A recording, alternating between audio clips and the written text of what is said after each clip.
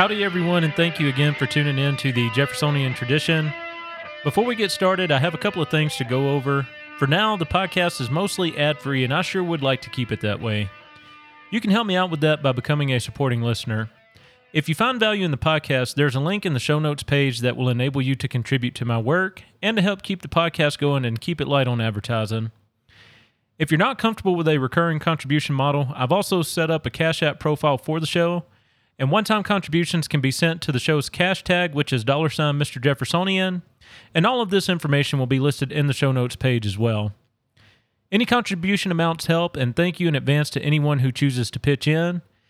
And for my supporters, I recently introduced an exclusive tier for y'all, and it's called Mr. Jeffersonian's Ward Republic. Perks of being a supporting listener currently include one video call with me and the other Ward Republic members each month, and up to 40 minutes each call. It's a great atmosphere, and we'd love to have you there. All you need to do to become a member of the Ward Republic is start contributing today at the $4.99 per month level through the Anchor link, or if you'd rather go through Cash App, then you can round it up to $5 per month. Essentially, as long as it comes out to $60 per year, you're going to be covered. And speaking of groups, if you aren't on MeWe yet, then seriously, what are you waiting for?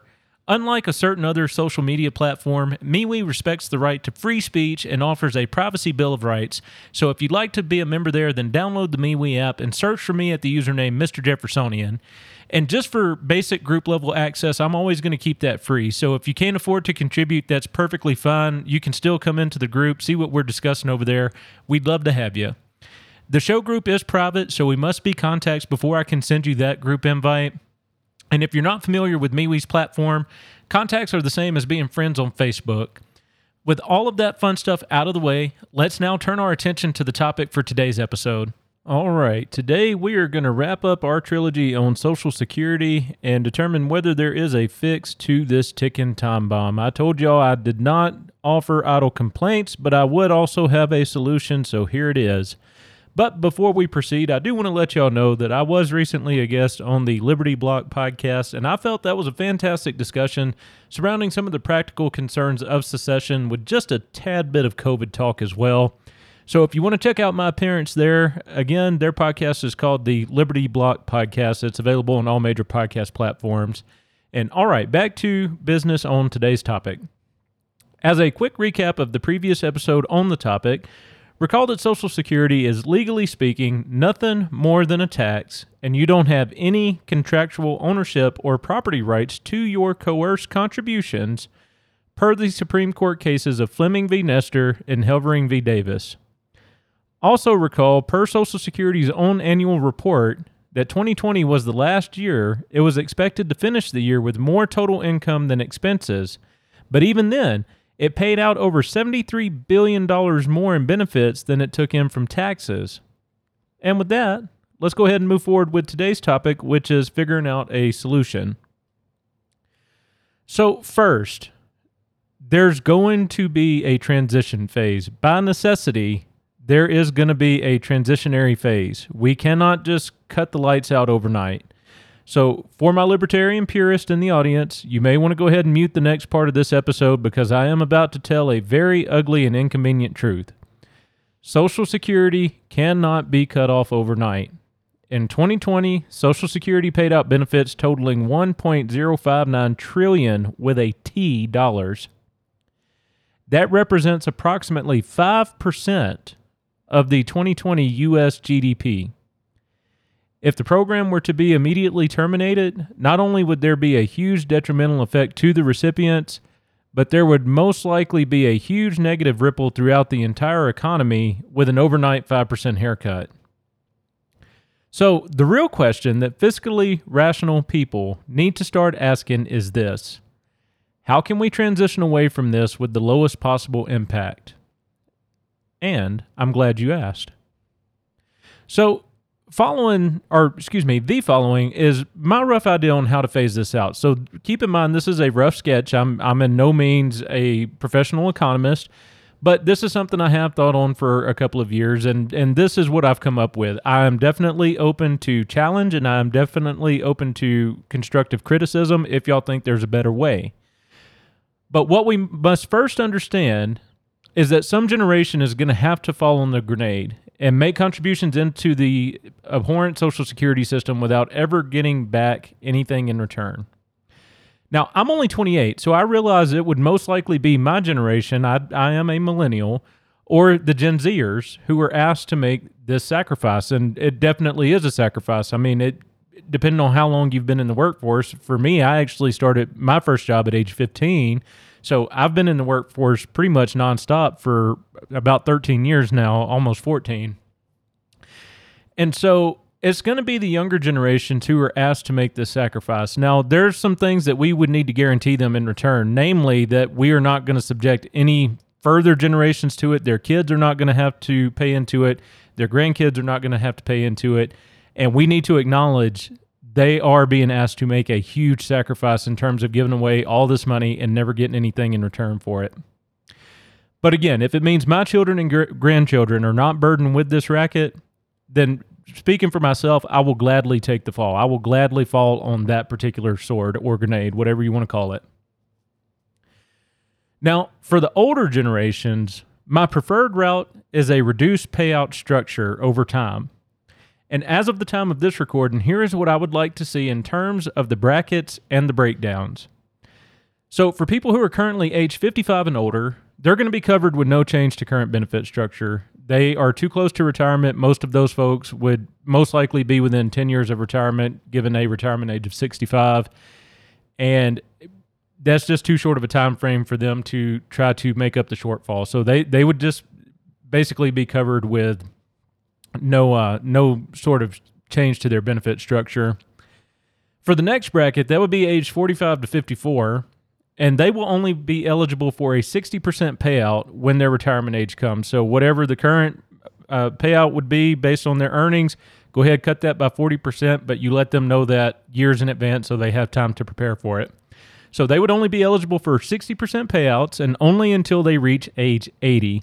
So again, you let them know that in advance. It's not going to be there. If you live past age 80, it's up to you. We're giving you time to start saving now. And if they don't want to take a monthly payout until they reach age 80, they can actually also, under my plan, take a lump sum payment at the age of 65 and then do whatever they want with it. If they want to invest it in dividend stocks, fine. If they want to purchase a private annuity, fine. Whatever they want to do, it's up to them. The next age bracket is 35 to 44. They would only be eligible for 50% payouts and only until they reach age 70 as well. Or they can also have the option of taking a lump sum at age 65 and again doing whatever they want to with that money. The next bracket would be age 25 to 34, and they would only be eligible for 30% payouts and only until they reach age 70 also. Or, again, they are going to have the option to take a lump sum payment at age 65. And with all these brackets, under my ideal plan, what they take out as a lump sum or even as monthly payments is not going to be allowed to exceed their total employee and employer contributions. But in the meantime, all of these age brackets must continue contributing to Social Security as normal, with a gradual reduction in the payroll tax amount as the cost burden gets lower. So I would like to have, in my perfect ideal envisionment, I would like to have the flexibility to say, okay, as the older generations start passing away, look, the cost burden of this is getting lower, and because we're cutting payouts, it's going to get drastically lower. So you can just go ahead and start kind of baking in a reduction to those payroll tax rates as those numbers turn more in your favor. Now, for the below 25 demographic, they would not be eligible for benefits, but I do want to be as fair as possible. So from the time that this legislation would be enacted, they would no longer be required to pay into the Social Security payroll system or pay the payroll taxes to cover those other brackets. However, any money that they may have paid prior to the legislation being passed will, unfortunately, under my plan, be forfeit. And this is what I'm saying. We need to recognize these people would be making a sacrifice, because you can have a 25-year-old who's already been in the workforce for 10 years. Who knows? That's probably close to about $20,000 to $30,000, depending on how much money they were making when they first entered the workforce and how much money they're making now. That would be a significant sum of money to someone at that age. So we need to realize they are being asked to give up a lot. And again, we need to thank them for that. Under my plan, we need to thank them like, hey, thank you for having the foresight to realize this actually is something that's going to benefit us all in the long run. We don't need to deride them if they get angry because they are asked to make a financial contribution that large with nothing to show for it. We need to understand, yes, this is a sacrifice. This is not some willy-nilly thing that people are complaining about. And I know that many of y'all may be ready to strangle me after hearing me say this, but I ask you to remember that Social Security is nothing more than a tax. Again, we covered that on the previous episode about Social Security. It's nothing more than a tax. And again, the sad reality is none of us have any vested interest in it the moment it leaves our checks. And we have to be realistic in understanding that and just work to prevent the same thing from happening to the future generations. And that's why I'm okay, personally, if I never see a dime out of it, as long as the people who come after me are not subjected to the same fate. If we can cut the head off of the snake, fine. Now, if it can't be phased out in the manner that I prefer, and, let's be realistic, they're probably going to just run it into the ground until it does actually implode. But if it can't happen the way that I want it to happen, in my perfect envisionment, then let's explore some real-world alternatives from a state and community-oriented viewpoint. And particularly what we're going to look at is a plan from Oregon called Oregon Saves. And what is Oregon Saves? Well, it's a mandatory statewide retirement program for employers started in July 2017. And it applies to every employer who does not offer a retirement plan for their workers. So if they are not able to offer a 401k, or if they don't offer a 401k, basically the state hosts a retirement service. It's kind of like a state-operated brokerage firm, I guess for lack of a better term, where they have some of the infrastructure and they partner with private investment service providers. But employers are not allowed or required to make any contributions for their workers. So the employer must opt into it or register for it when they set up their business, but they don't have to do anything beyond that in terms of making contributions on the employee's behalf. And again, it's sponsored by the state, but the workers or the individuals own the accounts. And that is huge. That is huge in terms of importance. So if y'all recall, my big problem with pensions and Social Security both is that you don't actually own the money. Anytime you have a collectivized pool for retirement, the board of trustees actually owns it in terms of who gets to make decisions about it and who determines payout amounts. You don't get a say in that. It is not yours. It is theirs. And they basically pay you at their pleasure. So under this plan, even though the state owns the infrastructure, so to speak, the employees or the individuals actually own the accounts. They truly own the accounts. They have discretionary powers over the money and how it gets invested. They can withdraw from it and pay themselves basically whatever salary they see fit in retirement, so on and so forth. So, I mean, lots and lots of benefits there. And what this plan does is the employees are actually able to set up a Roth IRA through the state, subject to current contribution limits, which for 2021 is $6,000. And if the employees opt in, their base contribution rates start at 5% of their gross annual salary and are set to automatically increase 1% per year until it reaches 10%. Now, employee participation, I do want to stress this, is not mandatory. So the employers must register for it, but the employees are not currently required by law to participate in it. But if they do, they can opt in and out at any time. So if you wanted to start contributing today, but let's say you have a medical emergency 6 months from now, you can suspend your contributions and focus on getting that medical bill paid off.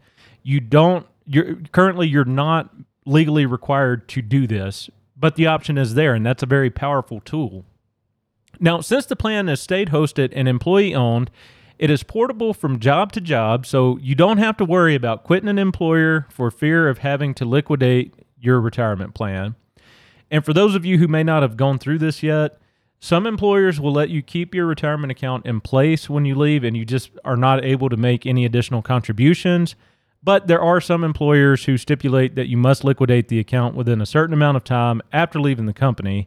And usually that's within the 90-day period. So that kind of sucks, because if you leave an employer, let's say if you had 70 or 80,000 built up there and you had a pretty strong cost basis, if you leave and you're forced to liquidate that, you're destroying the cost basis and then kind of starting over from an investment perspective. So lots of benefits here to it being portable. Lots and lots of benefits to it being portable. Again, you can go from job to job. If you're dissatisfied with one employer, you're not forced to stay there.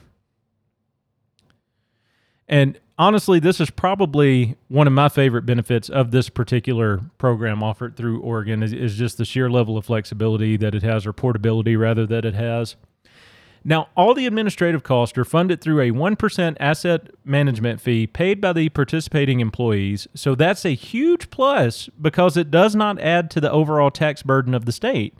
So basically what that means is you would pay $1 for every $100 that you have invested. So over time, let's say if you get up to $1 million, then you would have a somewhat high asset management fee, but you're paying for a service. You're paying the people who are maintaining the infrastructure for you to access the platform.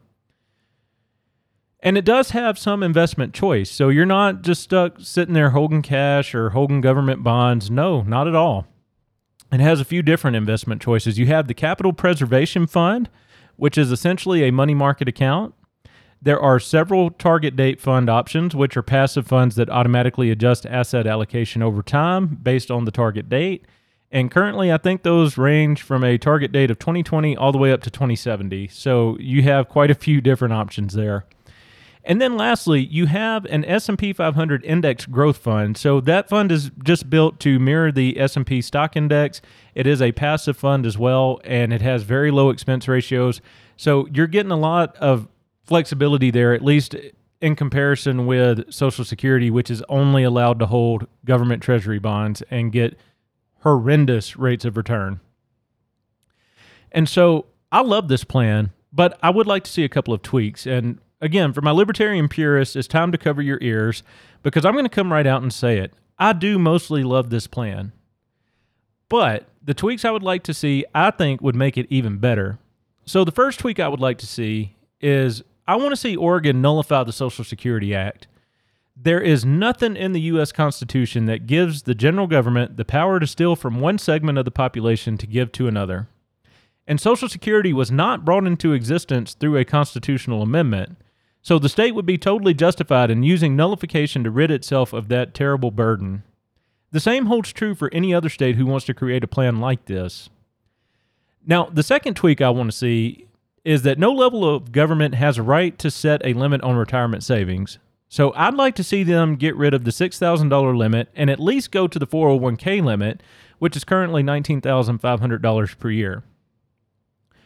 Third, and this would be huge, I would actually want to see Oregon keep the current Social Security payroll tax rates in place for both the employees and the employers, but instead of paying it into that god-awful system, you just divert those funds directly into the workers' accounts.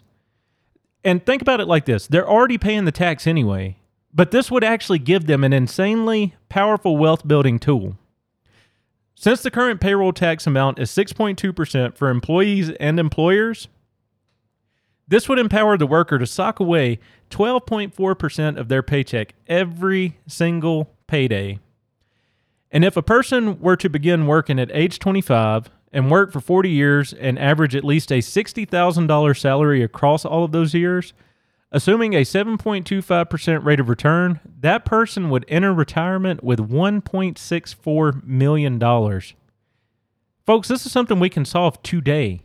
Today. I mean, yes, it's going to take time for everybody to start building their accounts up, but the earlier we started or the sooner we started, the better it's going to be. And we could have millionaires retiring every day, say 20, 30 years from now. We could have everybody retire a millionaire or close to it. Now, again, the workers could make up their mind to withdraw these funds as they saw fit. So even under these tweaks, the worker would still have that flexibility. So if you want to live like a pauper and pay yourself, $1,000 a month because you're scared you might lose out on the rest of your nest egg, fine. You can do that.